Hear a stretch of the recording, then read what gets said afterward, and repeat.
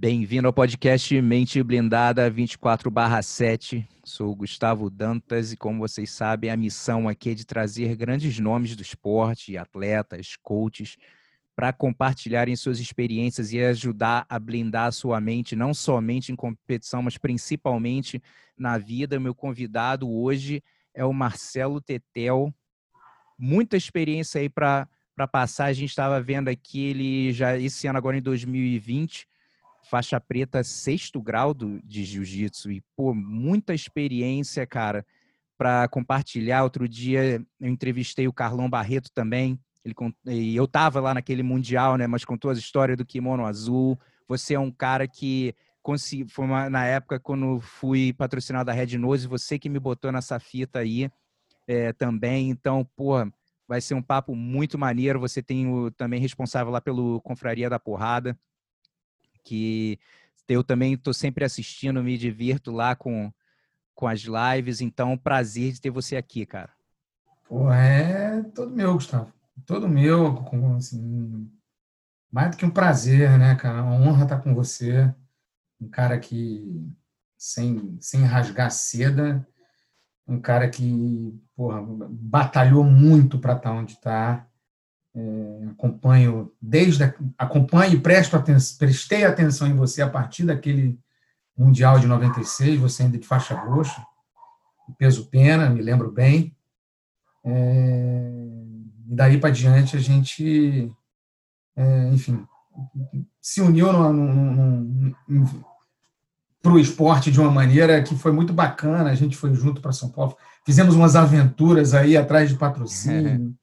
Enfim, muito legal estar com você. E eu vou querer também falar até um pouco para você, para o pessoal novo aí que também está correndo atrás de patrocínio. Foi uma coisa que você também inovou. Você foi um cara que, para dizer a verdade, eu também, já de longe, também já prestava atenção. O que me inspirou aí, muitos dos patrocínios que eu consegui era fora do jiu-jitsu, porque eu sempre sempre prestei atenção o pessoal sempre querendo ir atrás de patrocínio de jiu-jitsu, e era o que você ia ganhar menos, né? E sair daquela caixa.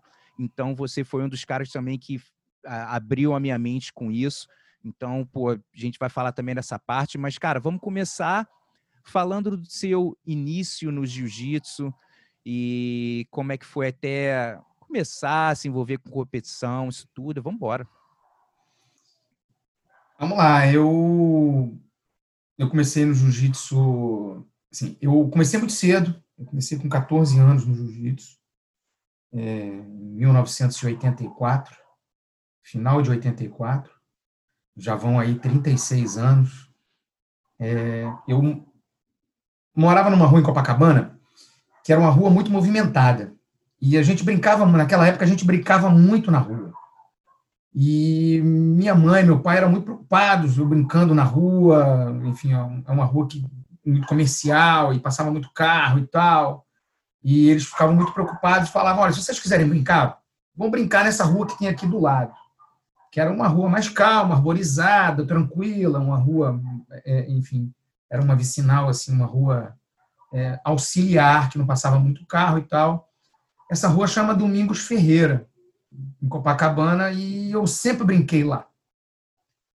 E nessa rua morava, num dos prédios da Domingos Ferreira, exatamente onde a gente brincava muito, no último andar morava seu Carlos, com um monte de filho. Então, o seu Carlos Grace morava na minha rua, praticamente, onde eu estava brincando o tempo todo, onde eu estava lá. Então, em Copacabana, a gente tinha uma facilidade muito grande de encontrar essas figurinhas, que eram figurinhas fáceis do jiu-jitsu, né? Apesar de ter muito pouca gente praticando na época. Do outro lado da rua, que era o prédio onde existe o prédio do Camões, que é um prédio famoso em Copacabana, na Figueiredo Magalhães, a gente tinha o Carson morando naquela época, o Carlinhos já morando lá naquela época, a família Machado morava lá. Então, assim, as pessoas que estavam ao meu redor eram sempre pessoas ligadas no jiu-jitsu ali, né? Mas eu nunca fui muito, na primeira infância, eu nunca fui muito voltado para conversar com esse povo e brincar. Eu brincava de jogar bola ali na rua e tudo bem. Até que a gente, eu já com 14 anos, adolescente, no final de 84, foi uma galera que se juntou para ir para um negócio que ia acontecer no Maracanãzinho. E esse negócio que ia acontecer era o evento de Vale Tudo entre o Marcelo Bering e o Flávio Molina, e o Pinduca, que morava na Domingos Ferreira, ia lutar. Então a rua estava inteira, o Pinduca lutou, o Fernando Pinduca lutou com o Marco Ruas nesse dia. E a rua estava inteira naquela mobilização de ir para lá, de lutar e etc. De ver ele lutar e tal, e eu fui junto. Né? Era final do ano, eu sempre fui um cara muito comprometido com o colégio, então meus pais também não queriam que eu fizesse alguma atividade que pudesse me desvirtuar daquele final de ano e etc. Isso já era lá em novembro e tal, isso foi lá pelo fim do ano. Eu voltei do Maracanãzinho depois de ver tudo que aconteceu e todo mundo super empolgado, todos os adolescentes ali, porra, vamos entrar para o jiu-jitsu. Quem não fazia ainda, né? Vamos fazer. E eu encontrei ali a oportunidade, porque final do ano, férias, eu já tinha passado de ano, dezembro de 84. Aí eu, enfim, comecei a praticar jiu-jitsu ali, no Carson, né? Enfim, foi uma experiência maravilhosa, eu ainda muito moleque, né? E eu treino, como eu estudava assim, apesar de muito novo, e normalmente quem é novo estuda de manhã, eu estudava de tarde. Então eu tinha ou a oportunidade de ir no último horário de adolescente ou ir de manhã. E, pô, sair de casa de manhã para treinar jiu-jitsu não era bem visto pelos meus pais naquela época, não, eu tinha que estar estudando e tal. Então eu voltava do colégio, pegava a última aula e aí eu ficava por lá. E a diferença de idade minha para essa rapaziada com quem eu cresci era muito grande na época. Então, assim, o Murilo, o Bela Riva, o Bebel, enfim, o Jucá, o Marcel Duque Estrada, né? Enfim, são pessoas que eram 4 anos mais velho que eu. E isso fazia uma diferença total. Eu era aquele adolescente que acabava o treino, ia para o outro tatame e ficava ali vendo o que estava acontecendo no outro lado, no outro tatame. E ficava ali sentado, vendo e tal, pá. Acabei ficando meio que mascote daquela rapaziada. Né? Porque, pô, eu não falava com ninguém, ficava só quieto, observando ali. Né? Mas foi um começo muito bacana. Não competi durante muito tempo, eu treinava na academia, mas não era um cara de competição. Eu era muito focado na história de vestibular e etc. naquela época. Então, durante a adolescência, eu não competi. Eu comecei a competir mesmo em 88, já com 18 anos de idade. Passei uns 4 anos praticando, 4 anos não, 3, porque eu entrei no final do ano, né? Então, de 85 a 88, eu estava muito focado no que a gente tinha, que era o segundo grau e tal, pré-vestibular e tal. E foi uma época muito bacana, eu aprendi muito vendo ali dentro da academia, né? A gente tinha, fora as aulas que eu tinha, eu aprendi demais vendo essa rapaziada trocando posição, mais do que assim, naquele tatame menor do Carson, a gente via pessoas não só treinando, mas compartilhando informação ali entre eles, e pô, isso foi sensacional. Então, esse foi meu começo no Carson, né? E aí, a partir de 90, quer dizer, e a partir de 88, quando eu comecei a competir, comecei a pegar firme no jiu-jitsu, eu treinava com Bolão. Né? Ele era o professor da aula que a gente fazia lá, das 7 horas da noite. E fiquei lá no Carson com ele até o momento que ele saiu e foi ter sua própria academia. Quando ele saiu, era natural que eu o acompanhasse. E eu acompanhei, né? E aí, enfim, fui treinando com o Bolão e pegando minhas faixas todas até o momento que ele se juntou depois com o Murilo Bustamante. e fizeram uma outra academia juntos, e ali eu peguei a minha faixa preta. Em que momento você sentiu que começou a levar mais a sério essa parte de competição? Porque, como você falou, foi uma época, no caso, difícil, porque você começou a estudar, você estava fazendo faculdade e também treinando para competição. Como é que foi?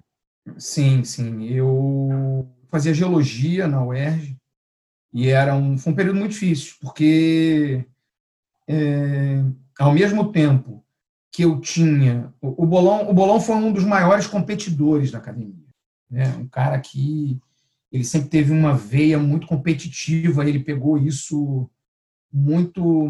Enfim, todo mundo era muito competitivo. Enfim, você treinar no Carson era matar um leão por dia, então todo mundo era muito competitivo, mas ele tinha uma veia de campeonato e ele se dava bem nos campeonatos, ele rendia muito em campeonato e ele imprimia muito isso no treino dele, né? A aula dele era uma aula, né, muito voltada para que você competisse.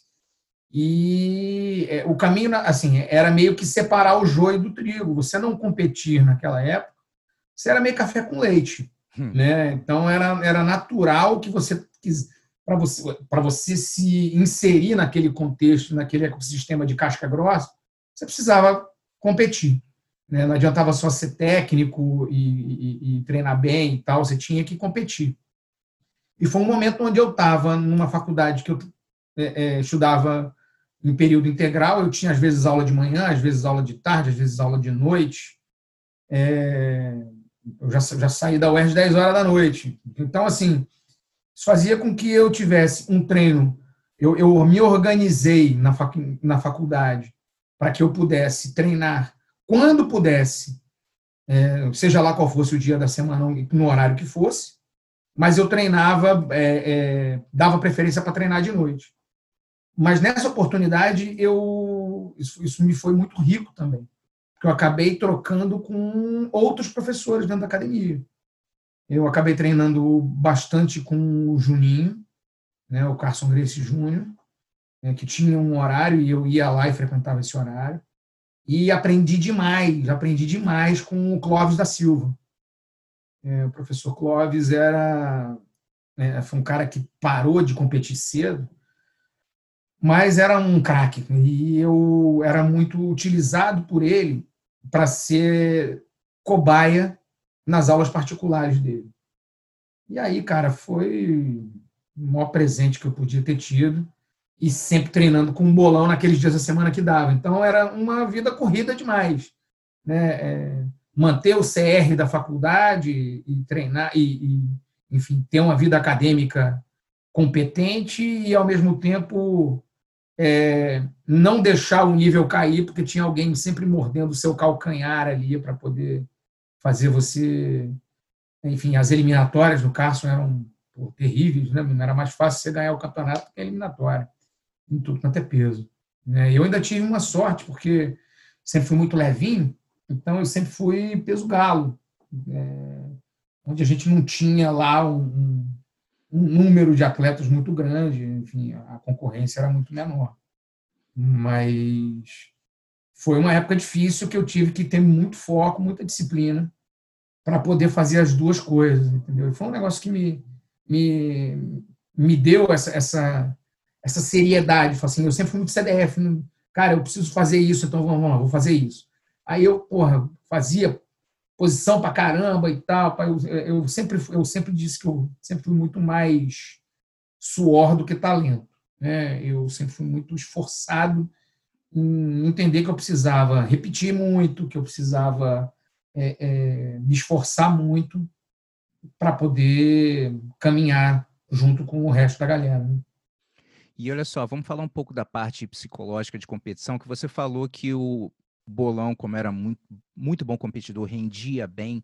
Como você se sentiu? Como você diz assim, a tua experiência, você sentia que rendia legal nos campeonatos, mais ou menos? O que você acha?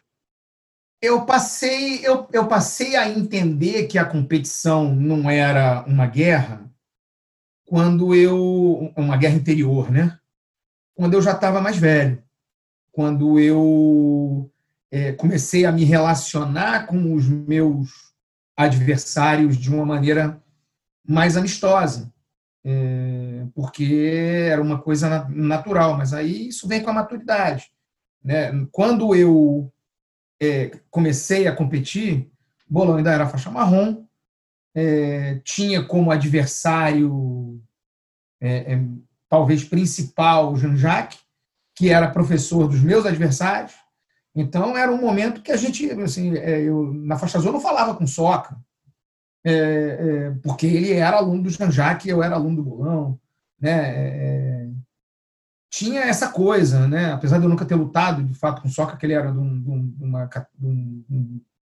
categoria de peso acima da minha, mas assim, isso acontecia muito, né? A gente tinha essa coisa Rivalidade, né? de ter uma rivalidade muito acirrada, e isso era muito estimulado dentro da academia. Isso fazia com que aquela competição fosse um negócio, assim, não interessa, você tem que ganhar, porque, porra, é o time do Carson que você está representando, é o time de honra, ou depois, cara, você está representando o bolão. Então, assim, no começo, eu demorei muito para entender que o campeonato ele é muito importante para você confirmar que a tua técnica funciona. Psicologicamente, eu vejo a competição da seguinte maneira: é o momento onde você consegue, dentro do limite do estresse e do limiar psicológico, é o lugar que você consegue confirmar que aquilo dá certo. Que você está dentro de uma pressão gigante, você está dentro de 4 linhas com outra pessoa com quem você não convive e que você não sabe o que ele normalmente faz. Então, você está sempre, não vou dizer inseguro, mas sempre atento ao perigo que pode vir, que você não sabe de onde vem, que normalmente dentro de uma academia você já treina muito com alguém, então você já sabe de onde vai vir o perigo. No campeonato, não. No campeonato, você está sempre num estado de alerta e de tensão muito grande.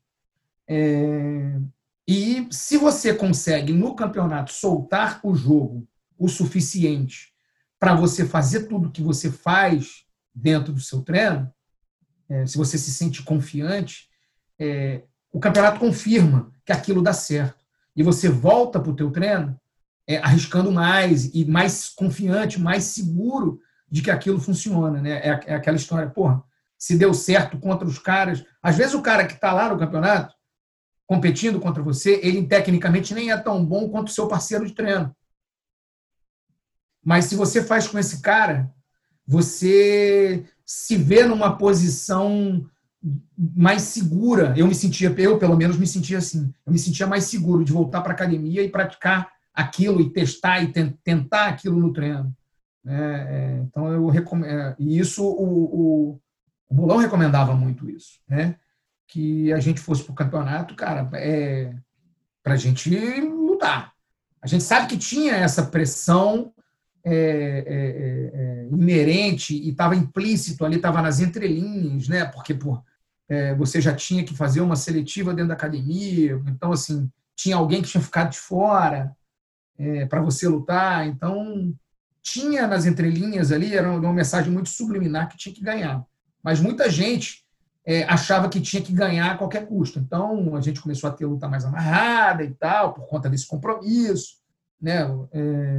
Mas eu leve do jeito que era, eu não sabia também como é que podia fazer isso. Né? Eu ia lá e lutava, né? Ia lá e lutava. Mas foi um momento que, psicologicamente, o campeonato ele era uma batalha muito difícil no começo, e depois a gente vai relaxando, a gente vai...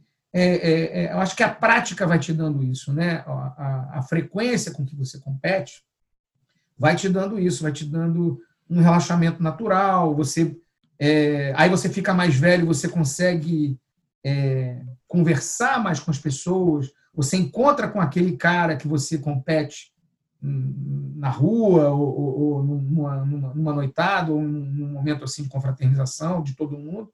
E aí, cara, a gente foi ficando mais maduro e eu acho que por aí a coisa caminhou melhor.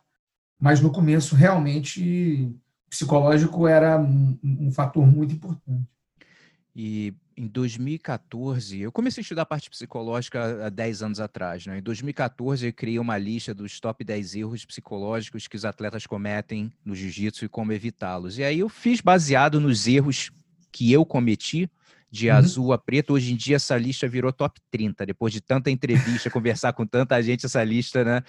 Porque é uma situação de pressão e você tem que estar mentalmente bem ali. E você, a número um, e não é um ranking, foi tipo assim, foi vindo na minha cabeça, eu fui botando. E um erro número um que aconteceu comigo e com tanta gente, você já mencionou, que é focar no resultado. Aquela coisa, eu tenho que ganhar. E aí, com isso, já força que um outro erro, que é na lista é o 3, que é o medo de errar, porque eu não posso errar, que se eu errar eu vou perder. E, né, e se eu perder, eu vou desapontar os outros, vou desapontar a minha equipe, ou seja, você já está com 3. Né, e isso vira aquela bola de neve e às vezes é difícil você conseguir ser a sua melhor versão no tatame se sentindo travado e não mostrando o seu potencial. Então, com isso, o que você diz que de repente foi um erro que você acredita psicológico que de repente possa ter cometido na tua carreira ou viu pessoas cometendo também na academia? O que você acha? Eu acho que foi. É muito sedutor você ir para o campeonato e voltar do campeonato, sobretudo naquela época do Carlos que todo mundo ganhava. Era azul, a preta do galo absoluto. O nego brigava para ver quem chegava do outro lado da chave. Às vezes porra, com os dois da mesma categoria, fechando a categoria.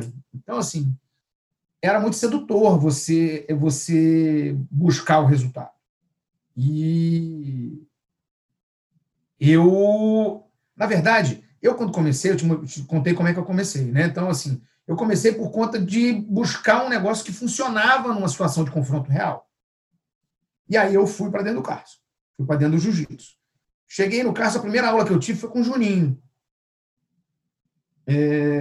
E a aula e assim, eu passei 5 aulas, ou 7, 8 aulas, sei lá, passei umas 2 semanas, ou 3, só fazendo defesa pessoal. Depois da defesa pessoal, é que eu comecei com o básico, enfim, aí que ele começou a mostrar onde, pô, bota a mão aqui, estrangular, monta. Aí, assim, ele era, assim, muito didático, né? Enfim, e a ideia dele era, ó, posição que vale ponto é essa, posição que não vale ponto é essa, e vale ponto porque aqui você tem essa possibilidade, essa possibilidade, essa possibilidade, né? Então, por isso essa aqui é mais valiosa e tal. E eu fui, naquele primeiro momento, aprendendo a me defender. E essa chave foi virando no momento em que eu fui vendo todo mundo competindo, e aí, certamente, essa história de o erro principal que eu posso ter cometido, e que eu, assim, hoje, pensando em algumas lutas que eu lembro na minha vida que eu perdi, eu tenho certeza que se eu tivesse arriscado coisas que eu tinha treinado, eu não sei se ia dar certo, mas ia ser melhor do que o resultado que eu tive. Então, certamente, focar no resultado e não. O resultado não pode ser causa, tem que ser consequência de todo um processo que você está passando ali. E foi difícil de eu entender isso. Foi talvez o erro mais crasso que eu e 80% das pessoas que competem passam, né? Passaram 80, e passam. 80 é até baixo, jogo até mais para cima, É, porque ainda mais, como você falou, naquela época, aquela coisa eu não posso perder para os caras. Eu tenho que é, fazer, se eu arriscar essa posição e não der certo, vou acabar perdendo, é melhor segurar um pouco aqui. Então, uma coisa realmente, cara, que também eu demorei, para dizer a verdade, para eu também melhorar com essa parte. E o que você diz assim, qual foi um evento que te marcou, que você teve uma performance muito boa, que você se sentiu bem mentalmente, as posições encaixaram? Não necessariamente, às vezes, a sua melhor performance não vem com uma vitória, não vem com o primeiro lugar, né? Porque às vezes você pode ter tido uhum. um dia excelente, só que o cara teve um dia excelente também. Então, falando mais de performance, qual foi um campeonato que te marcou? Eu sempre lutei com quase as mesmas pessoas. Porque na categoria de peso que eu competia, tinha muito pouca gente. Né? Peso galo, naquela época, imagina, naquela época você pesava 2 dias antes, tinha que pesar 55 quilos. Então, assim, só tinha né, esquálido, né? Não é nem magrelo. Magrelo é peso pluma para cima. Né? O peso galo passa fome, é filé de borboleta. Né? E eu tinha muito poucos adversários. E eu estava passando por uma fase na faixa roxa, onde eu já era pai, já estava na transição, assim, a mãe dos meus filhos já grávida, eu perto de me formar na faculdade e ao mesmo tempo dando aula, porque eu já na faixa roxa eu já estava dando aula, eu já estava fazendo meu dinheiro. E aí eu fiquei naquela, cara, para onde eu vou? Eu continuo aqui onde eu estou, dando aula, ou eu vou começar do zero na geologia e esse dinheiro, que é muito importante para mim nesse momento, vou parar de ter e vou ter que dar 2 passos para trás. E eu, naquele momento, já estava nessa decisão naquele processo de decisão de dar aula. E naquela época o campeonato era muito importante, falava muito a respeito de quem era uma outra bobagem. Né? O resultado da competição falava muito a respeito de quem seria aquele professor, que tipo de jiu-jitsu ele tinha para apresentar. Né? E eu estava passando por uma época que eu estava competindo todos os campeonatos e tal, e os pequenos eu ganhava, e os brasileiros, na final, eu perdi para o cara que eu ganhava. Aí, por estadual, eu perdi para o cara que eu ganhava. Então, assim, estava passando por um momento muito, muito assim, porra, não sei o que está acontecendo. E aí eu perdi o Campeonato Brasileiro de 94, foi meu último campeonato na faixa roxa. Eu perdi o Brasileiro de 94 para o Eminho, que veio a ser um grande amigo e um competidor, um rival, vamos dizer assim, né? Um antagonista corriqueiro e frequente na minha vida. Eu perdi o Campeonato Brasileiro para ele e teve um campeonato em Teresópolis, que era a terra dele, acho que 3 semanas depois. E eu falei, cara, eu preciso ir lá em Teresópolis, preciso lutar com ele de novo. E ele nem ia lutar, eu acho. Né? Mas aí, porra, eu fui, ele era aluno do Jucão, quem naquela época estava fazendo o campeonato era o próprio Jucão, que ele estava organizando, né? Outra coisa. Os professores organizavam os campeonatos naquela época, né? Então, o Jucão organizou o campeonato, tal, pai, e eu botei meu nome, e aí ele provavelmente falou em mim. Até eu tá vindo do Rio para lutar. Né? E aí a gente, assim, só que, porra, e aí eu treinei muito e tal, pá, e fui para lá, subi para Teresópolis, subimos, o Carlão lutou esse campeonato também. A gente, abusado, eu lutei absoluto junto com o Carlão. Porque naquela época, na Academia do Bolão, só tínhamos eu e ele de faixa roxa. Então, eu tive até algumas oportunidades de abusadamente lutar absoluto. Né? E aí o que aconteceu foi que, porra, eu fiz uma luta, a primeira luta de cara foi com o Eminho. E eu tava com febre há 2 dias e tal. E eu falei, porra, eu vou perder de novo, será possível?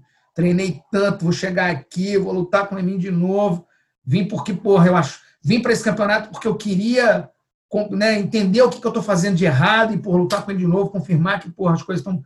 E a gente tinha sempre essa coisa da promoção de faixa ligada ao resultado de competição, e naquele momento eu já dando aula, a faixa marrom seria importante para mim, e eu podia dar 2 passos para trás e tal, né? Podia andar 2 casinhas.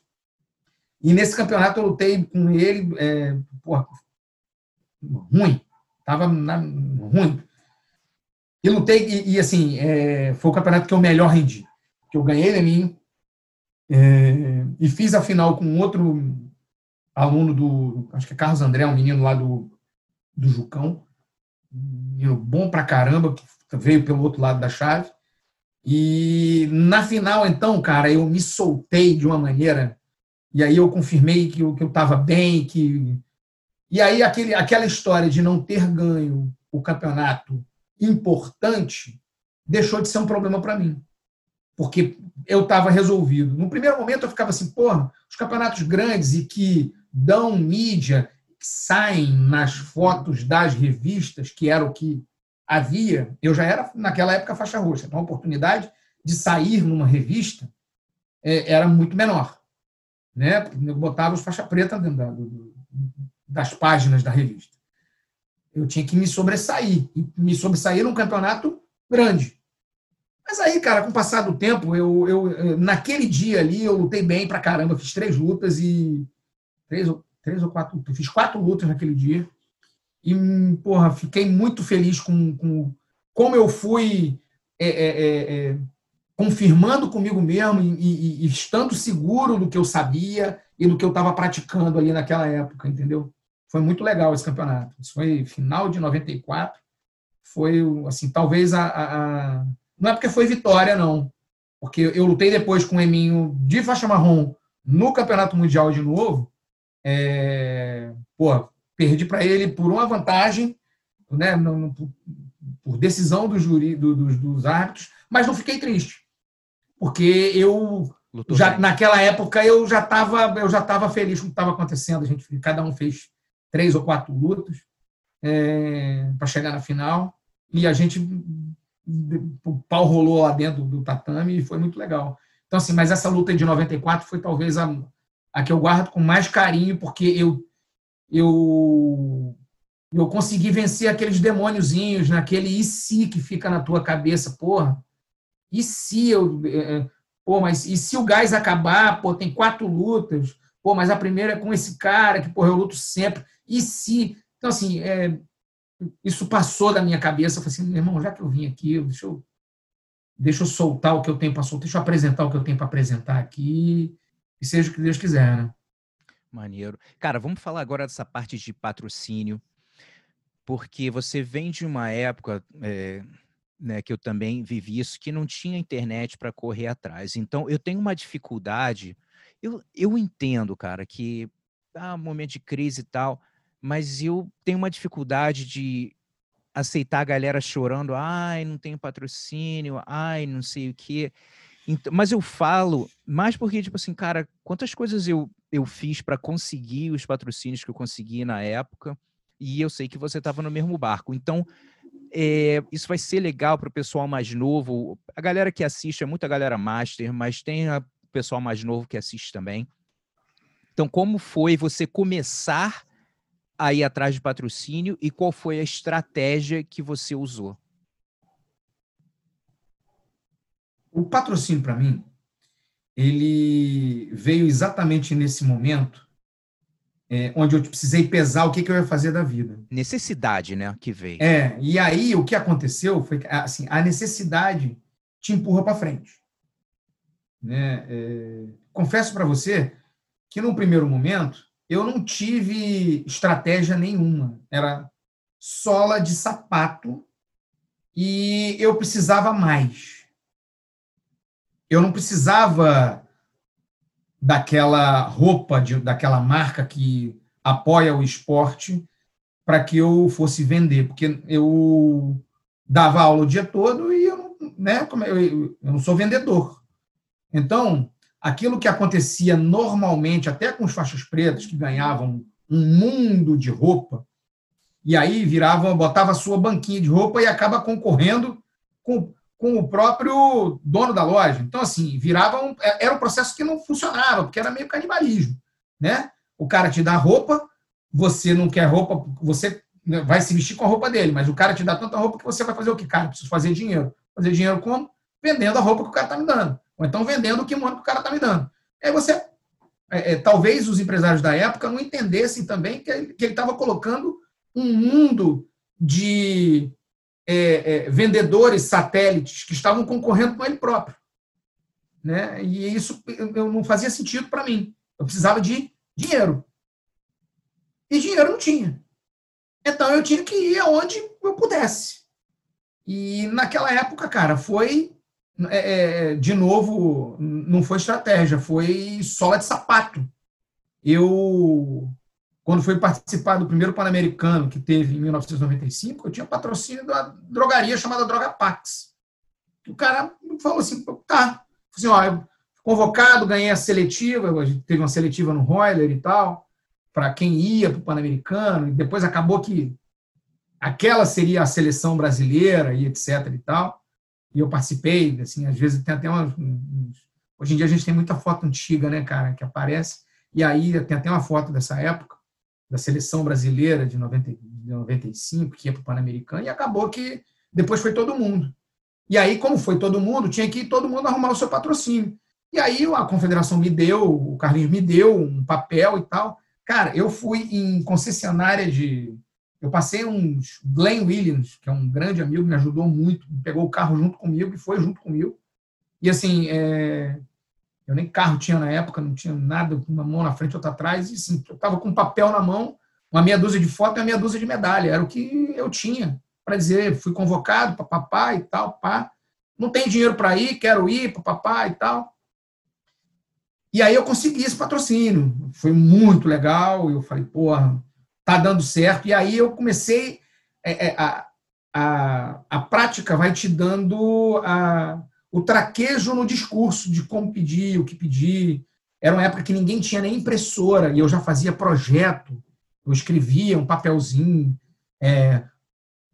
que é a origem do jiu-jitsu, porque como eu ia nos caras que, porra, eu falava assim, não, porque eu faço jiu-jitsu, o cara olhava pra minha cara e dizia, cara, isso é de comer ou de passar no cabelo? O cara não sabia nem o que era jiu-jitsu. Né? Então, eu fazia um papel, 4, 5 páginas. Primeiro eu explicava o que era o jiu-jitsu e tal, depois o que eram os campeonatos e tal. E no finalzinho eu dizia, porra, eu tenho um preparador físico, eu tenho isso, eu tenho aquilo, eu tenho meu técnico, eu tenho musculação que eu preciso fazer, eu tenho comida que eu preciso e tal, então eu preciso de tanto. Era um papelzinho que eu entregava sempre e vinha junto com convocação, isso, aquilo, foto de jornal. Eu não tinha nem, para você ter uma ideia, eu não tinha nem tanto a preocupação de aonde o cara ia aparecer. Que depois, já na faixa marrom, eu comecei a falar, pô, o que eu estou dando de volta para esse cara? Exatamente. Né? A situação é parceria, senão vira filantropia. Né? Tem que ser uma situação ganha-ganha. Ele tem que ganhar alguma coisa. Eu vou ganhar dinheiro dele, mas ele tem que ganhar alguma coisa. Eu aprendi isso na faixa marrom. Que aí a gente já estava, eu e Carlão, nessa época já tinha muita coisa em jogo, né? O Carlão estava passando também, na época do Mundial, especificamente. O Carlão estava passando por um momento de, cara, jiu-jitsu mesmo, aquele momento que eu vivi um pouco antes, e que eu fui empurrado pela questão de ter assumido o papel de pai muito cedo, eu fui jogado na necessidade e a coisa foi, eu fui dar aula. Ele ainda teve aquele momento ali, mas nesse ponto aí a gente já estava muito assim antenado e muito afinado aonde a gente tinha que ir. E a estratégia para arrumar patrocínio foi buscar, número 1, fora do jiu-jitsu, número 2, entender quem é que podia, de alguma maneira, por conta de relacionamento, estar vinculado ao jiu-jitsu e que gostasse da luta. Então tinha que ter uma afinidade, porque era uma época que o retorno era nenhum. Então o cara tinha que pelo menos estar ambientado, né? O jiu-jitsu ser algo friendly para ele. Né? Então foi como a gente começou. Então a gente, porra, eu fui, aí eu comecei, aí, cara, o cara da concessionária de automóvel dali, o filho dele faz jiu-jitsu também, aí a gente ia lá, independente disso. Aí batia com a cara na porta, porque o filho dele treinava na academia de não sei quem, aí, pô, não acontecia e tal. Então foi muita tentativa e erro, muita. Né? Até a gente, de fato, aprendeu como fazer, foi muita tentativa e erro. E aí, com o passar do tempo, a gente já não gastou muita sola de sapato. Mas, no começo, foi, de fato, muito, muito, muito difícil. Mas foi muito prazeroso. A gente foi para São Paulo uma vez, eu e o Carlão, faltando 20 dias para o Mundial, estavam os dois com um patrocínio cada, e a gente não tinha nenhum patrocínio em comum. E a gente foi para São Paulo de ônibus, com a mão na frente, a outra atrás. A gente não tinha aonde dormir. A ideia era, vamos pegar o ônibus de meia-noite do Rio para São Paulo, vamos lá, a gente vai passar o dia em São Paulo, a gente tinha umas 4 tiros que a gente queria dar. E aí a gente falou assim, no final do dia, a gente pega o ônibus de volta e acorda no Rio. Beleza? Beleza, então vamos. E fomos. Primeiro cara que a gente foi, não deu certo. Um segundo cara que a gente foi uma empresa que patrocinava, já tinha patrocinado o Soca. E que o Soca tinha lutado algumas vezes e tal, mas o Soca não ganhava dinheiro. Que era outra coisa. Eu era faixa marrom, eu e o Carlão éramos faixas marrom, mas a gente já estava ganhando dinheiro. Enquanto tinha muito faixa preta que, porra, vivia de vender kimono. E aí, cara, chamava Australia Down South, e o cara patrocinou a gente, falou assim, cara, eu topo, mas a gente precisa conversar amanhã. E a gente não tinha dinheiro, a gente estava com dinheiro da passagem de volta daquela loja para a rodoviária e da rodoviária para o Rio. Não tinha nem onde dormir, que dirá, não tinha nem como jantar em São Paulo, que dirá dormir em São Paulo. E aí, porra, ligamos para uns amigos e tal, dormimos. No dia seguinte, o cara, porra, fechou com a gente, fechou dinheiro, e aí, cara, aí a gente voltou para o Rio grandão. E aí veio Bob's, veio Minalba, aí a gente se sentiu seguro de que, pô, primeiro campeonato mundial, a gente está convocado e tal, o texto era muito bom. O texto da gente estava muito bom já, a gente já estava com traquejo. Especificamente a respeito de hoje em dia, eu acho que dá para fazer. Eu acho que existe a possibilidade de você ser patrocinado. Se tem gente patrocinada, ou seja, você pode ser também. Não é como se ninguém está sendo patrocinado. Não é assim. O ponto principal que eu vejo aí é que talvez o mercado tão mais aberto faça com que as pessoas fiquem um pouco mais acomodadas e não percebam, não queiram, não sei, se esforçar tanto para ir atrás. E também não estão muito preocupadas em entender o que ele dá de volta. Que isso é fundamental. A gente ia nas lojas, a gente fazia questão de mandar foto de treino da gente para o cara colocar, a gente dava a oportunidade, uma das coisas que eu colocava no meu, que eu acho que isso fez uma puta diferença naquela época, uma das coisas que eu colocava naquele projetinho é que dentro do dinheiro que o cara estava me dando, eu ia contratar uma assessoria de imprensa. Ele estava me ajudando com a assessoria de imprensa, que ia cavar matérias minhas para que eu tivesse minha... Então, assim, existia já uma preocupação minha em como tentar devolver para o cara alguma coisa, né? Você não pode achar que você, porque é campeão mundial de jiu-jitsu, o cara vai te dar dinheiro, o cara vai te dar um dinheiro para você competir no jiu-jitsu e né, o cara é teu amigo, ele é filantropo ou ele é um patrocinador? Porque pressupõe uma relação de troca. Você me dá alguma coisa e eu dou de volta. E eu não vejo as pessoas tão preocupadas assim em o que eles estão dando de volta para o patrocinador. Né? E foi sempre uma preocupação muito grande minha, né? De estar ali no bastidor, tentando de alguma maneira negociar e fazer o serviço bem feito do ponto de vista empresarial. Né? E hoje em dia, com a internet, você pode tentar gerar mais ainda atenção, pelo menos para o patrocinador ver que fala, pô, o cara pelo menos está tentando, tá vendo aí, o nome dele está sempre aparecendo, tal, e Sim. Realmente na época não tinha. Uma coisa interessante, cara, aconteceu aqui no Arizona, aqui, uns anos atrás, um amigo meu, até brasileiro, começou uma empresa de suplementos. E era até relacionado assim, com a parte de luta e tal. E aí, assim que ele começou, as pessoas começaram a mandar, lógico, querendo ser patrocinado. Aí ele falou, porra, tem uma galera. Eu falei, cara, faz o seguinte, você quer dar uma peneirada boa? Quando o cara te mandar um e-mail, você fala assim, sem problema, campeão, me manda a sua proposta de patrocínio com, né, o que você pode oferecer, o que você precisa, tal. Aí eu falei assim, depois você me avisa. Cara, deu uns 3 meses, assim, a gente se encontrou. Aí ele falou assim, cara, lembra que você mandou dar falou assim, pô, pede, né, uma Uma proposta e tal. proposta. Aí ele falou assim, cara, eu devo ter recebido umas 100 mensagens no Facebook, o cara mandando. Ele falou assim, eu respondi com aquilo que você falou. Ele falou, sabe quantas pessoas me mandaram de volta? Ele falou assim, um cara de 100 pessoas mandou, porque o cara quer assim, pô, dá umas peças aí, me dá uns produtos aí. Custa dinheiro, cara.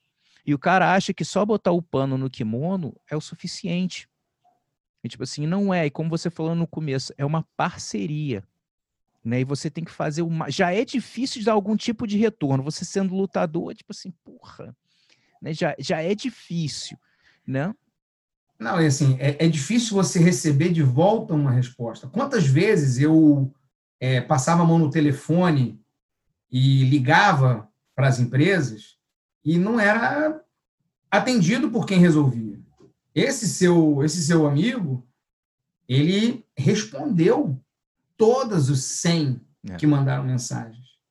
Então, assim, naquela época já era uma glória quando o cara respondia para a gente ia com uma faca no dente que nem tubarão para cima do cara, porque porra, agora, pô, o cara respondeu, caramba, e agora, porra, conseguimos. A gente já era tão difícil o cara responder que a gente achava que 80% do caminho já estava andado. Não estava, mas a gente achava que 80% do caminho estava andado.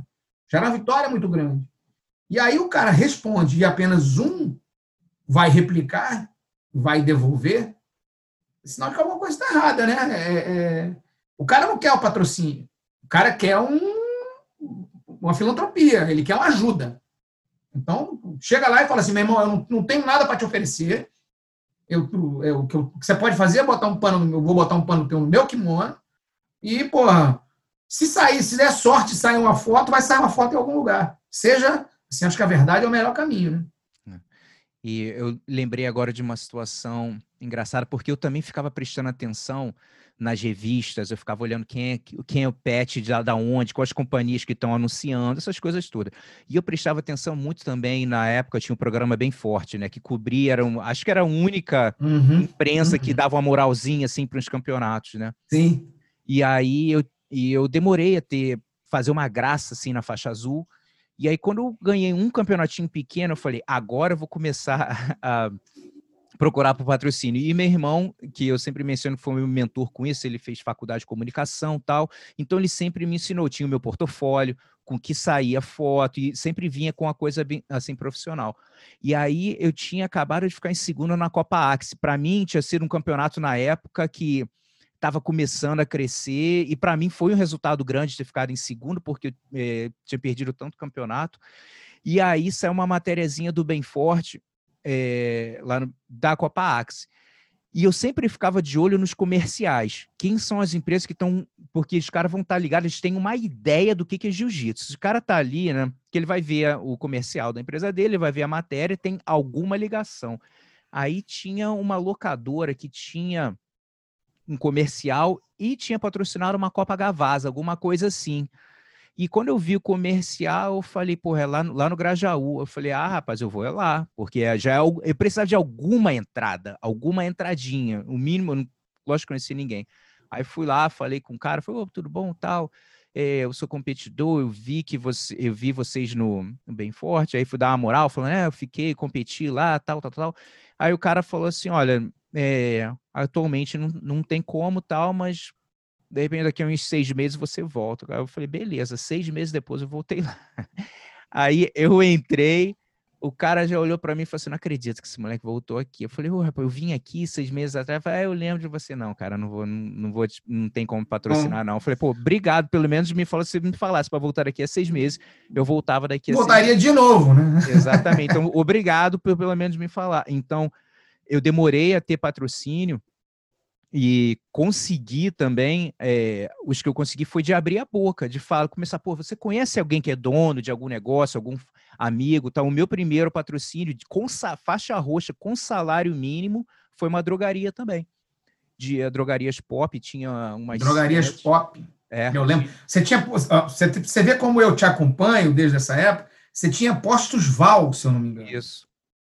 Também. Eu lembro de drogaria pop e Postos Val. Então, assim, são duas coisas que não tem relação nenhuma, não tinha relação nenhuma com o ecossistema da gente, né? Enfim. Então, essa foi a ideia sempre de sair. Então, acho que o conselho que fica aí para o pessoal que está assistindo e está querendo correr atrás, né? Cara, sai dessa caixa do jiu-jitsu, né? Porque o cara para ganhar dinheiro com patrocínio financeiro de jiu-jitsu tem que ser top. Tem que ser só a galera muito top. Se você é um cara que tá na batalha, tá ali fazendo... Irmão, começa a fazer as parcerias com empresas fora do jiu-jitsu, porque com certeza você vai ter a melhor chance. Com isso, te deu até mais experiência para quando você virou manager também, né? Vamos falar um pouco dessa tua transição aí. Foi um caminho natural. Eu já estava com problema no joelho, problema na coluna, eu sempre fui muito magrelo e os caras sempre muito mais pesados que eu, né? Num determinado momento, a conta ia chegar das mazelas físicas nesse pobre e magrelo esqueleto. Então, eu parei de competir em final de 96. Já não tinha mais um bom joelho, eu já tinha 3 hérnias de disco, já estava realmente... Né, em 96 eu já tinha ali 13 anos, 12 anos de jiu-jitsu, já estava com um bocado de mazela do esporte. E o caminho, e continuei dando aula, estava dando aula normalmente, mas começou a surgir a oportunidade de conversar com outras pessoas. Desculpa, antes disso, você deu aula em Abu Dhabi, né? Não, então, eu dei aula eu parei de competir em 96, em 97 foi a minha primeira posição de backstage, que eu virei gerente de marketing para o jiu-jitsu da Red Nose, foi quando você acabou, 97, 98, foi quando eu... 98, Provavelmente 98. Eu já estava escolhendo quem eram os lutadores de jiu-jitsu que a Red Nose ia patrocinar. Eu saí de garoto patrocinado, e eu e o Carlão fomos os primeiros patrocinados. A gente viu a marca da Red Nose, que o dono daquela marca de surf que nos patrocinou no Campeonato Mundial, e que o Soca antes tinha sido patrocinado, que chamava Australia Down South, ele criou essa outra marca. Antes dele registrar, ele mostrou para a gente. Eu disse, cara, estou fazendo uma marca que não é voltada para o surf, é mais voltada para o pessoal da luta, estou querendo cair nesse mercado, a gente está indo hoje da entrada no registro, da patente, está aqui, pô, vai ser você. Caraca, que legal e tal. Pá. E, naturalmente, a gente se transportou daquela marca de surf para essa. Né? Então, assim, eu e o Carlão fomos os primeiros patrocinados da Red Nose. E aí, a partir daí, 2 anos depois, eu estava já no backstage, porque o cara via que o meu discurso era um discurso mais profissional e que eu estava preocupado em como é que como é que eu ia agradar e como é que eu ia devolver para a marca. Então ele falou assim, cara, esse cara é um cara que pode agregar aqui dentro, já não compete mais, vem para cá para o time. E aí eu fui trabalhar, morava no Rio, mas pô, dava todos os reportes para ele de como é que a gente tinha que fazer e etc. E o que eu fazia? Eu apresentava os caras, levava na Red Nose, e tal, falou assim, ó, esse aqui e tal, pá. Quando vocês chegavam lá, vocês já chegavam praticamente patrocinados. Então, esse foi o meu primeiro momento ali. Já falava inglês, etc. e tal. Surgiu em 99, ainda dando aula, a oportunidade de sair do Brasil, fui dar aula em Abu Dhabi. Chegando lá, eu estava dando aula para os 17 filhos do Sheikh Tarnum, ele tinha 17 filhos adotivos. Uma coisa que pouca gente sabe, nos Emirados Árabes, quando você... eu não sei como é que é hoje, porque eu não sei como é que está a legislação hoje, mas acredito que não tenha mudado. A mulher grávida, ela entra no hospital para ter o filho. Mas o filho só sai do hospital com ela se ela tem a certidão de casamento. Não tem mãe solteira lá. O filho vai direto para adoção. Então, a mulher tem que ter uma certidão de casamento, senão o filho não sai do hospital com ela. E, por um motivo ou por outro, várias dessas crianças passavam por orfanatos. E o Tarnum tinha, da mesma idade, 17 filhos adotivos, para os quais eu passei a dar aula, lá em Abu Dhabi. E quando eu fui para lá, foi 2 meses antes do ADCC de 1999, onde ali eu ajudei Foi dando aula. Foi o segundo ADCC. Foi o segundo ADCC.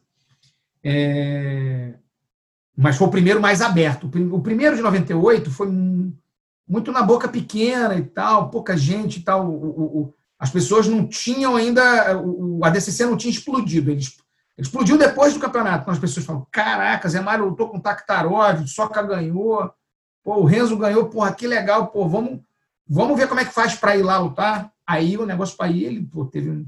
Em 99 bombou o evento.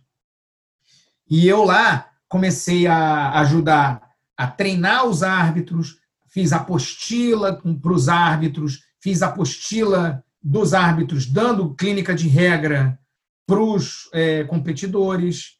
E o pessoal de Abu Dhabi entendeu, pô, esse cara não só dá aula de jiu-jitsu, ele trabalha bem corporativamente para a gente aqui, ele ajuda a gente. E eu passei um tempo dando aula lá, depois eu voltei para o Brasil, e quando eu voltei para o Brasil, em 2000, eu já voltei trabalhando para eles, como representante deles no Brasil, fazendo as seletivas, escrevendo para o site. E aí, como eu escrevia para o site, eu tinha que mandar uma matéria a cada 2 dias, eu tinha que escrever isso em inglês. Eu estava com com o meu inglês naquela época muito, muito redondo, né? E foi um momento em que começaram a acontecer, eu já estava de volta no Brasil, começaram a acontecer algumas propostas para alguns lutadores do nosso time, e eu foi um caminho natural, as pessoas já pediam minha ajuda para que eu fizesse projetos para que eles fossem pedir patrocínio. Tudo que tinha tudo que tinha relação com backstage, né, que não era o treinamento em si, pô, precisamos ir. Cara, pintou uma oportunidade de fazer de um cara que me patrocinou, que é umas videoaulas. Isso, porra, em 2000 aconteceu uma vez. Até vê para mim como é que a gente faz, o que eu cobro do cara, como é que eu. A pessoa não sabia nem como cobrar, como fazer. Então foi um caminho natural quando eu passei a empresariar. O Murilo falou: cara, eu tô com uma proposta aqui, o cara me mandou um e-mail aqui. Preciso dar sequência. Você dá sequência nisso para mim? Falei, pô, um prazer. O Murilo era foi meu companheiro de treino, no caso, foi meu professor, foi uma das pessoas que me deu a faixa preta, né? Ele, Bolão, me deram a faixa preta, foi durante muito tempo meu professor. Falei, cara, vamos embora, claro, um amigo. E aí, cara, foi ali que eu comecei a empresariar. E aí virei empresário do Murilo, enfim. E aí um monte de gente veio junto, era um caminho natural que isso acontecesse, né? Mas aconteceu muito por isso, porque eu era um cara tanto do kimono quanto do escritório, né? O meu perfil era muito assim. Legal.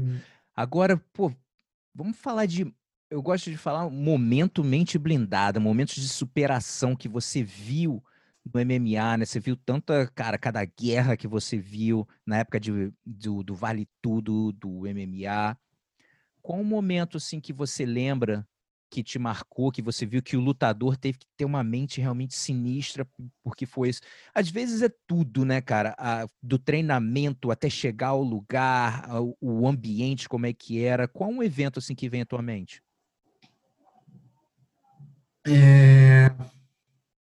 Eu acho que tem 2 coisas que são... Uma eu acho que é um momento mente blindada de uma pessoa que eu admiro muito. Um irmão desde criança. Estudou comigo no colégio, que é o Carlão Barreto, quando ele fez 3 lutas no Metropolitan. Eu estava do lado quando ele caiu do ringue, na primeira luta. Quando o cara empurrou ele, a corda rompeu e o cara de 130 quilos caiu por cima dele, ele em cima da costela dele. Voltou para o vestiário para dar tempo de consertar o ringue. Depois voltou, a briga continuou. Ele pegou esse cara, voltou para o vestiário. Aí ele fez a segunda luta. Aí na segunda luta ele foi nocauteado. Só que o cara fez o favor de acordá-lo com um terceiro soco. E nesse terceiro soco ele se recuperou, pegou esse cara, finalizou esse cara, foi para o vestiário de novo. Eu lembro de eu tentar, assim, eu entrei com ele, calça, camisa, bom, eu entrei com ele no chuveiro quando ele saiu da luta. Abri o chuveiro, entrei com ele no chuveiro, ficar ele de pé, que estava em frangalhos depois da luta com o Dan Bodge. E aí ele tentou se recuperar, o Steve Petromeio fez um trabalho de cutman nele fantástico para que ele pudesse voltar para a terceira luta. E o momento, assim, o que mais me impressionou nessa luta foi a gente falar, então, Carlão, faltam 15 minutos, tem que aquecer. Ele deitado, gelo pra cacete, onde você pode imaginar tinha gelo, um calombo aqui, um corte aqui, um outro aqui. Carlão, tem que aquecer. E aí, cara, ele começa a bater manopla de novo, pular corda, aí o sangue começa a descer, porque o organismo começa a trabalhar, né, o batimento cardíaco sobe, né, enfim, aí o corte abriu. Antes de ele entrar, a gente já estava tendo que botar vaselina. Ele vai para dentro do ringue, ele luta com o Kevin Hanneman, dá um chute, quebra o pé, continua a luta. E depois de não sei quanto tempo, o Carson dá um berro, puxa para a guarda e pega, porque o cara está morto. E aí ele puxa o cara para a guarda, o cara se enrola, morto mesmo que estava, e o Carlão pega ele num triângulo. Então, assim, esse é um momento mente blindada, assim, que eu falo assim, cara, o Carlão, se não tiver, o Murilo tem razão no negócio que ele disse, o Carlão, se não tivesse em algum momento deixado a glória seduzir, e se ele, porque ele acabou indo para São Paulo, passou um tempo em São Paulo, e São Paulo deu uma desvirtuada, o Carlão era para ter sido, se não o melhor, um dos 2 melhores pesos pesados da história do MMA e do Vale Tudo. Esse foi um momento assim fantástico.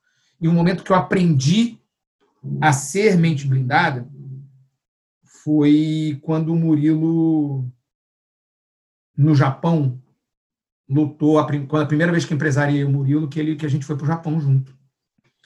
E que a gente estava indo para o... O Murilo é um cara muito quieto, muito concentrado, muito focado. Parece um cara muito... Quem vê o Murilo, esse cara é um cara muito tranquilo e tal. Mas as pessoas não sabem que todo mundo convive com os demônios da véspera de seja lá qual for a luta que você vai fazer. Né? A noite anterior, o dia da luta nem sempre mas botar a cabeça no travesseiro e ir dormir depois, para o dia seguinte você ter que competir, era sempre muito difícil, sempre foi para todo mundo. E o Murilo sempre se pareceu um cara calmo, o Murilo lutou 40 minutos com o Tom Erickson um pouco antes disso e, porra, por mais que ele tenha ficado torto, ele brigou com um cara, meu irmão, e saiu, né, guerreiramente bem, lutou em 91, enfim. A gente não... A impressão que o Murilo passa é essa. E no dia da luta, a gente, antes de ir para o ginásio, eu sempre ia no quarto de manhã, cara, tá tudo bem, você tá bem e tal, e ele fazia um exercício de aquecimento de manhã e tal, para aquecer o corpo dele de respiração antes da luta. Antes de ir para o ginásio, antes de almoçar, no começo da manhã. E eu fui lá no quarto dele, porra, tá tudo bem, tá assistindo bem, tá tudo certo, como é que você tá, tá pronto? Tô assim, tá tudo certo, tal, pá. Vem cá, deixa eu te mostrar um negócio. Aí eu falei, tá. Aí eu saio, assim, um quarto, tinha uma de sala, um quarto, eu entrei no quarto. Aí ele falou assim, tá vendo isso aqui? É a chave do cofre. Aí abriu o cofre, falou assim, aqui dentro do cofre tá o meu passaporte, tá o meu seguro-saúde e tá essa cartinha aqui, que é uma carta que eu quero que você entregue para minha mãe se alguma coisa acontecer. Ali, cara, eu falei assim, porra, como é que não deve ser conviver com os demônios? Samurai Apesar, total, né? apesar de você ter essa coisa completamente tranquila, serena e passar essa paz toda, eu pensei comigo, porra, essa noite da véspera deve ser um inferno na cabeça desse cara. A ponto dele fazer esse tipo de coisa. Né? Foi um negócio que tornou-se corriqueiro. E aí eu falei assim, naquele momento, que isso, Murilo? Porra, aquela coisa de querer botar para cima, né? Eu disse, não, Murilo, porra, para com isso, não tem necessidade disso não, e tal, porra, tá tudo certo, vai ganhar essa porra e tal. A gente não sabe o que vai acontecer lá em cima, e eu tenho que estar preparado para tudo. Esse é um momento, assim, mente blindada. Ali você vê que o cara aceita de bom grado o que vier. Em paz Né? mesmo, né? Isso eu acho que isso. E isso é muito importante para a vida da gente. Né? Na nossa vida corporativa, no que a gente faz no nosso negócio, na nossa vida, a gente precisa aceitar a possibilidade do revés com tranquilidade. Né? A gente tem que estar preparado para tudo. Mas a possibilidade do revés, você tem que estar preparado para esse pior cenário. E ali ele me mostrou que, apesar de confiante, ele estava pronto para o pior cenário. Eu fiz uma entrevista com ele também aqui, foi uma das minhas entrevistas favoritas, porque eu sou, porra, fanzaço do Murilo. Eu lembro, em 91, eu morava em Vila Isabel, eu era sócio do Grajaú Country, e eu não conseguia entrar na luta. Eu tava lá, eu sozinho, não conhecia ninguém, mas eu tentando entrar e não conseguia. Eu lembro que eu tenho o VHS até hoje do Vale Tudo 91, o negócio nem toca direito, tanto que eu assisti aquilo quando eu era mais novo, o cara assistia de novo, e eu fiquei até pensando, entrevistando, falei assim, caraca, tô entrevistando o Murilo, e tipo assim, é interessante, legal que você teve aula com ele, viveu tudo com ele, assim, e pra mim, no caso, eu entrevistando, porra, fanzaço do cara. E aí ele contou aquela história dele lutando com o Rampage, que foi, porra, um absurdo, né, essa assim... Ele falou que foi o momento mais difícil, assim, dele. Ele falou que, lógico, a luta com o Tom Erickson, mas aquela ali, de segurar aquela pica em cima da hora, literalmente... Mas aí é que tá. O Murilo sempre teve muito confortável de aceitar o que viesse, porque ele sempre teve muito preparado para qualquer coisa que viesse. O Murilo estava bebendo uma garrafa de vinho na noite anterior da viagem para o Japão. Estava treinando porque estava sendo coach dos caras que iam lutar. Então ele estava envolvido no treinamento. Aí o cara sai do Brasil, aí quando ele chega no Japão, porra, plantão do Jornal Nacional informa que o Arona está com problema no pé, não vai lutar, não. Porra, tem que arrumar alguém para lutar. A Brazilian Top Team precisa dar um jeito nisso. Porque alguém tem que lutar. E aí, o nome que surgiu para lutar era o dele. Então, assim, ali foi muito difícil para ele, porque, com certeza, ele não estava... Ele estava seguro do que ele sabia, mas não estava seguro do que ele renderia. E foi, assim, santo short desamarrado. Não sei se você lembra dessa luta. Que foi da guilhotina, né? E aí... ele agarrou, cara, quando alguém falou assim, daqui esse cara não sai nunca mais. E não ia sair. Né? Tava no talo. E aí, pô, desamarrou o short, tem que amarrar e tal, pá. E aí o gás dele também não foi mais não estava treinando para aquilo, né? Foi uma coisa é você se colocar em posição de perigo. Outra coisa é você se colocar em posição de perigo sabendo que você não está 100% preparado para essa posição de perigo, que foi como ele se colocou. E ali ele mostrou de uma maneira... Então, assim, é um outro momento que eu podia citar aqui total. Que ele ensinou, entendeu? Assim, Mente blindada, eu acho que é isso. A gente também é isso, né? São muitas coisas, mas o conceito de mente blindada passa por muita coisa diferente. Mas você aceitar a possibilidade do revés com coragem, né? E fazendo o que precisa ser feito para aceitar isso e para enfrentar isso com coragem é fundamental para a vida, né? Para o jiu-jitsu. Exato. E foi legal também ele comentando. Eu até perguntei, que eu gosto de perguntar como é que foi a noite anterior, nessas batalhas, assim. Eu gosto de perguntar como é que é a noite anterior, no dia. E ele falou que quando teve a apresentação dos lutadores, que sabe, tinha aquele, né, aqueles coisa toda, ele falou que aquele momento ali que deu um bump nele, que ele se sentiu arrepiado e falou, meu irmão, né, tô pronto, né, tô pronto para sair na porrada. Muito legal. O Pride tinha umas apresentações, assim, era um evento que tinha A gente costuma dizer que a gente é viúvo do Pride, né? Porque era não só pelo respeito que os japoneses tinham, que os orientais, de uma maneira geral, têm pela arte marcial e pela maneira como eles assistiam o evento, como pela maneira como os lutadores eram tratados e reverenciados e apresentados. A arena era um negócio assim de samurai. Você se sentia num combate de samurai mesmo, entendeu? Era muito bacana. E a apresentação do Pride nesse evento os lutadores estavam em cima do ringue, caiu um pano e aí apareceram os lutadores. E lá não eram 19 mil pessoas como no UFC, né? 20. O Live Gate que a gente tem no UFC, quando explode, 19, 20, 21 mil pessoas e tal. A gente chegou a ter 60 mil pessoas no Tokyo Dome. Minotauro, quando lutou contra o Bob Sapp no Estádio Nacional de Tóquio, deu mais gente dentro do estádio do que no mesmo ano, de 2002, um mês antes da final da Copa do Mundo Brasil e Alemanha. Então, isso assim, era um caldeirão, mas um caldeirão com muito respeito, eles em silêncio, quando pegava no golpe, sinistro. Era muito legal. Então, assim, e o Murilo, nesse dia contra o Quinton Jackson, foi Nossa Senhora.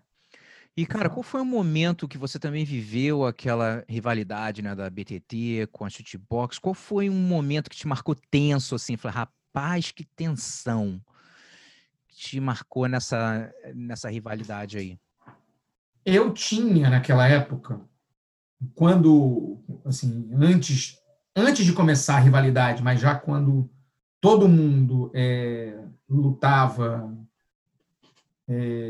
o Pride, eu já havia um Meca no Rio de Janeiro. No Rio de Janeiro, em Curitiba, às vezes, enfim, na maioria das vezes em Curitiba, e eu, como empresário, colocava lutador da BTT para lutar lá, contra outras pessoas, não era nem da Shootbox, papapá, enfim. E eu tinha uma relação excelente com o Rudimar. E era o interlocutor dele mais corriqueiro dentro da Brazilian Top Team, era eu. E eu estava na véspera da luta do Murilo com o Chuck Liddell, eu estava em Las Vegas com o Murilo, metade do time estava em Las Vegas e metade do time estava no Japão, que o Zé Mário não, que o Rodrigo ia lutar. O Rodrigo ia lutar, acho que com o Coleman. Então o time se separou, um pedaço do time foi com o Murilo, eu naturalmente como empresário dele estava com ele, eu, Bebel, Libório, estávamos com ele. Não, Libório não, Libório não estava não, estávamos eu, Bebel, enfim, tinha mais gente. E o Zé Mário, enfim, Arona, Alan, todo mundo lá no Japão com o Rodrigo. E meu telefone tocou lá no meu quarto, no Mandalay Bay. E aí pertinho de você, né? Aí eu atendi o telefone, era o Rudimar de Tóquio. Tetel, estou te ligando para te dizer que acabou o relacionamento entre a Brazilian Top Team e a Shootbox, o que aconteceu aqui foi uma falta de respeito. Cara, eu tinha a menor ideia do que estava acontecendo. Agora vai ser guerra, e eu não entendi nada do que estava acontecendo. Eu falei, Rudimar, você pode me explicar o que está acontecendo e tal? E também estava muito focado no que estava acontecendo nos compromissos do Murilo. Ele desligou o telefone, disse que as coisas estavam do jeito que estavam. Eu fui viver a vida, e o pessoal que voltou para ver a luta do Murilo. Porque lá acabou um dia antes, o pessoal voltou, parou em Los Angeles, pegaram um carro e vieram para Las Vegas para assistir a luta. Foi quando eu consegui entender, né, conseguiram me explicar o que tinha acontecido lá em Tóquio.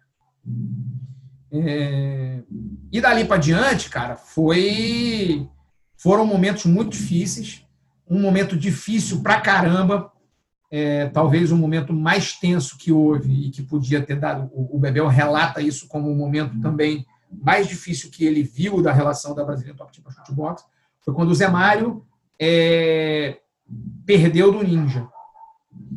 O Pride até então não tinha a ideia de que colocar a Brazilian Top Team contra a Chutebox era um perigo iminente. E o vestiário da Chutebox, o vestiário, o warming room, a sala de aquecimento da Chutebox era dividida da sala de aquecimento da Brazilian Top Team por um biombo de pano. E o Zé Mário voltou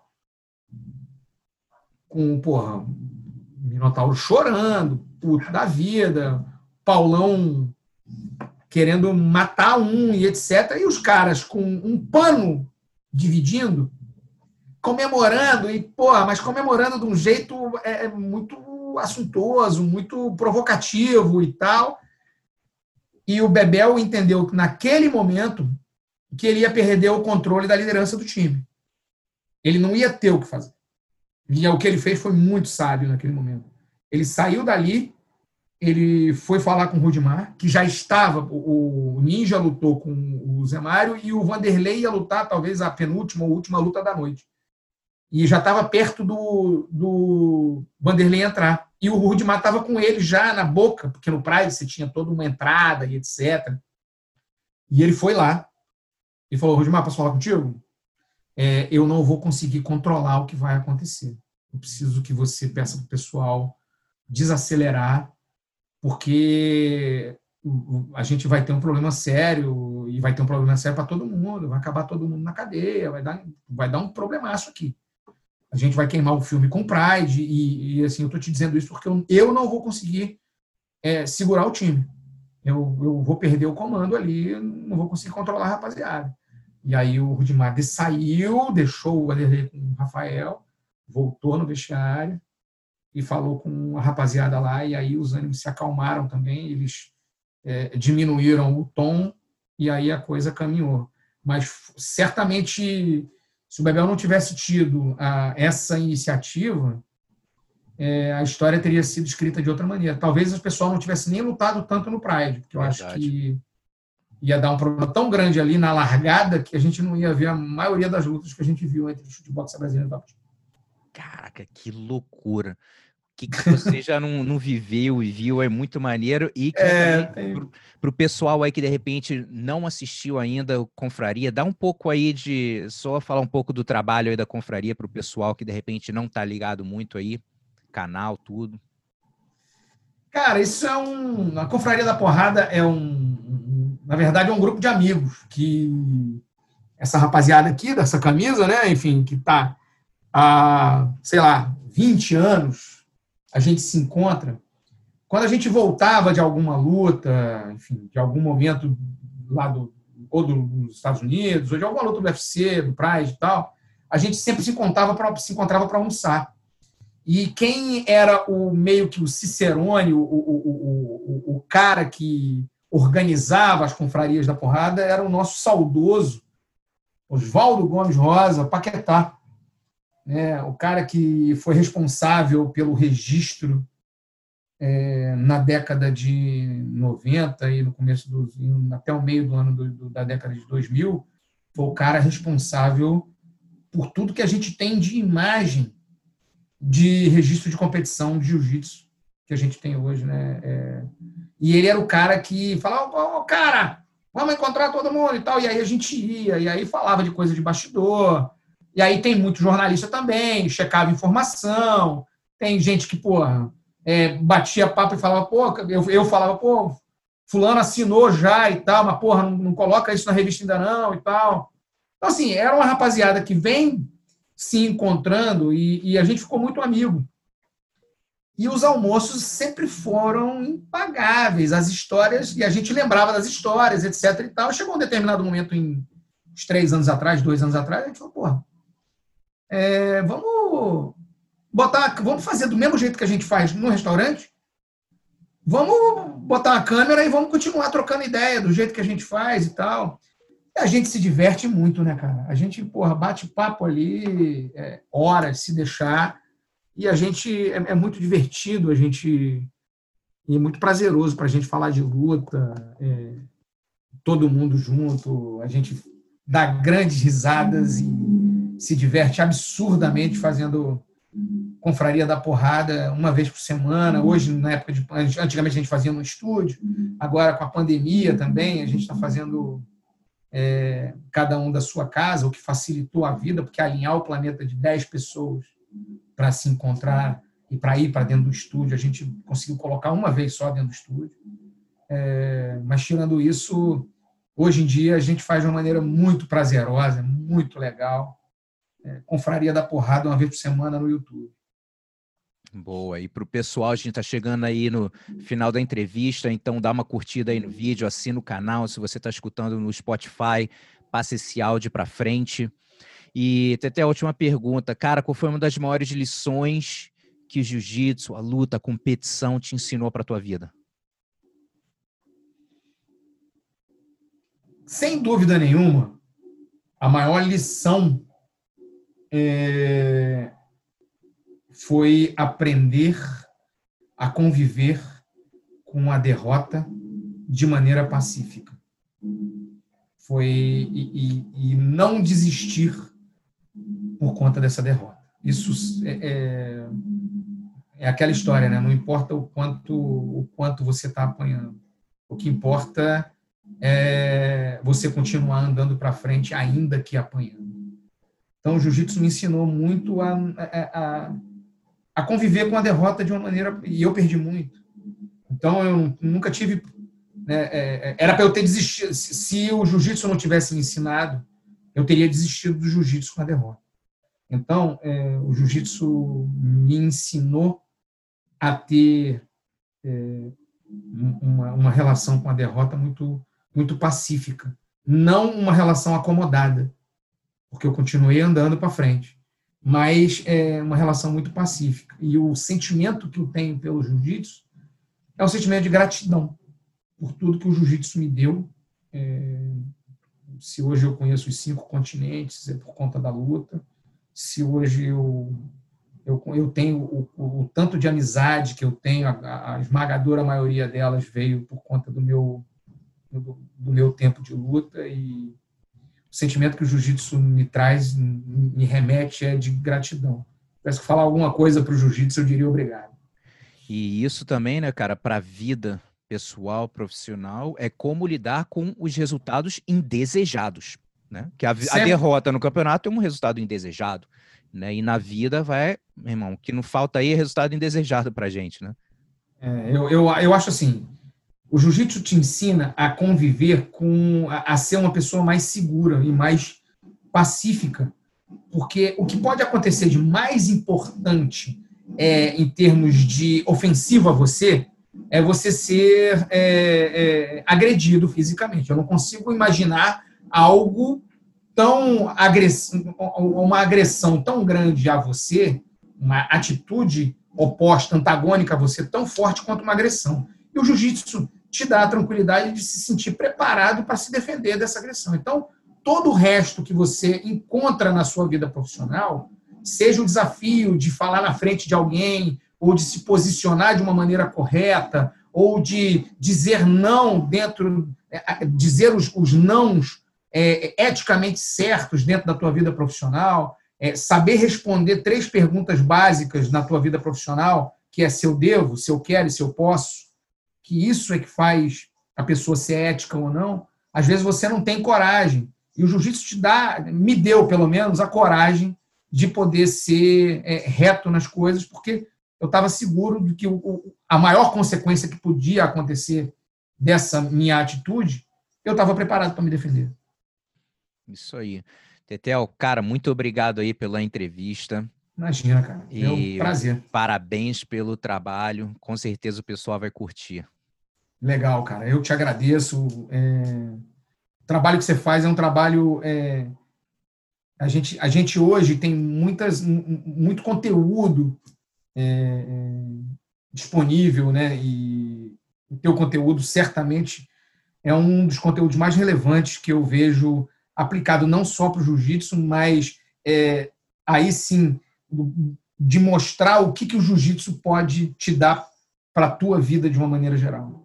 Parabéns, viu? É isso mesmo. Galera, um abração. Tamo junto. Os...